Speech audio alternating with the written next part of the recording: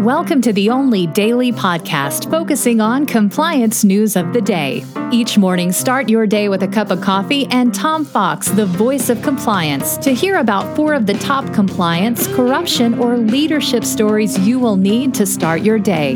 The Daily Compliance News is a production of the Compliance Podcast Network. May 9, 2020, the Dracula Applauds edition. First up, from Harry Casson over at the FCPA blog, he reports that Herbalife reserves $123 million to settle its ongoing China FCPA investigation. It is this follows 2 of its executives being charged individually with spending $25 million on entertainment and gifts for Chinese officials. The company is reported to be ready to enter into a 3-year deferred prosecution agreement with the Department of Justice for a conspiracy to violate the FCPA's books and records. Herbalife also said it would enter into an administrative resolution with the Securities and Exchange Commission for alleged violations of books and records and internal controls under the FCPA. So we'll certainly be following this, and if there's a resolution, we'll report that to you. Next up, Alexion Pharmaceuticals, as reported by Dylan Tokar over at the Wall Street Journal Risk and Compliance Journal, has agreed to a tentative $25 million settlement with U.S. authorities for FCPA violations. The Boston-based biopharmaceutical company said in its annual report it's reached an agreement with the SEC to resolve the FCPA investigation.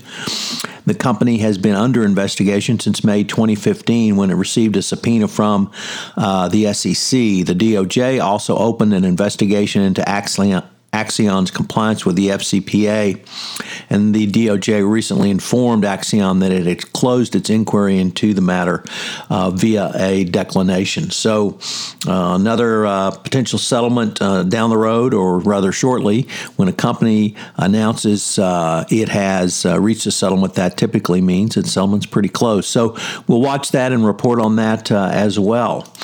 Now from over at Reuters, the European Commission is considering creating a new authority to police financial crimes and monitor banks more strictly.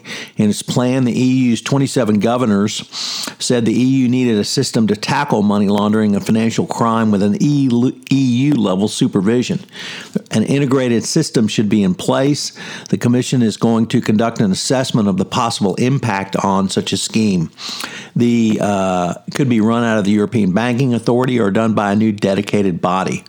It's not part of the one influential EU maker said it should not be a part of the European Banking Authority because to fight money laundering, the financial system needs competencies in an standalone EU AML body. So good news for those who are interested in the fight against corruption from the EU, or rather money laundering, and certainly with the plethora of AML violations from EU banks over the past years, this is going to be a step in the right direction. And finally, our lead story today about our good friend Dracula. Well, Dracula is pleased because a Jakarta corruption court sentenced a former Indonesian party member, that's the Indonesian Democratic Party of Struggle, to 7 years for imprisonment on bribery charges related to the import of garlic into the company. While Dracula does not want any more garlic going into Indonesia, he's pleased with anyone who touches garlic being fined, penalized, or otherwise incarcerated. So the fine is for $32,000, but the jail term obviously is much more severe. So we get to report that Dracula's pleased, and for you garlic fans, you might be pleased as well. Coming up on this month's edition of The Compliance Life, I visit with Ellen Hunt. She's the CCO at AARP. We're going to have 4 episodes on Ellen's journey up to the CCO chair and beyond. The Daily Compliance News is a production of the Compliance Podcast Network and a proud member of C-Suite Radio. I hope you'll join me again tomorrow.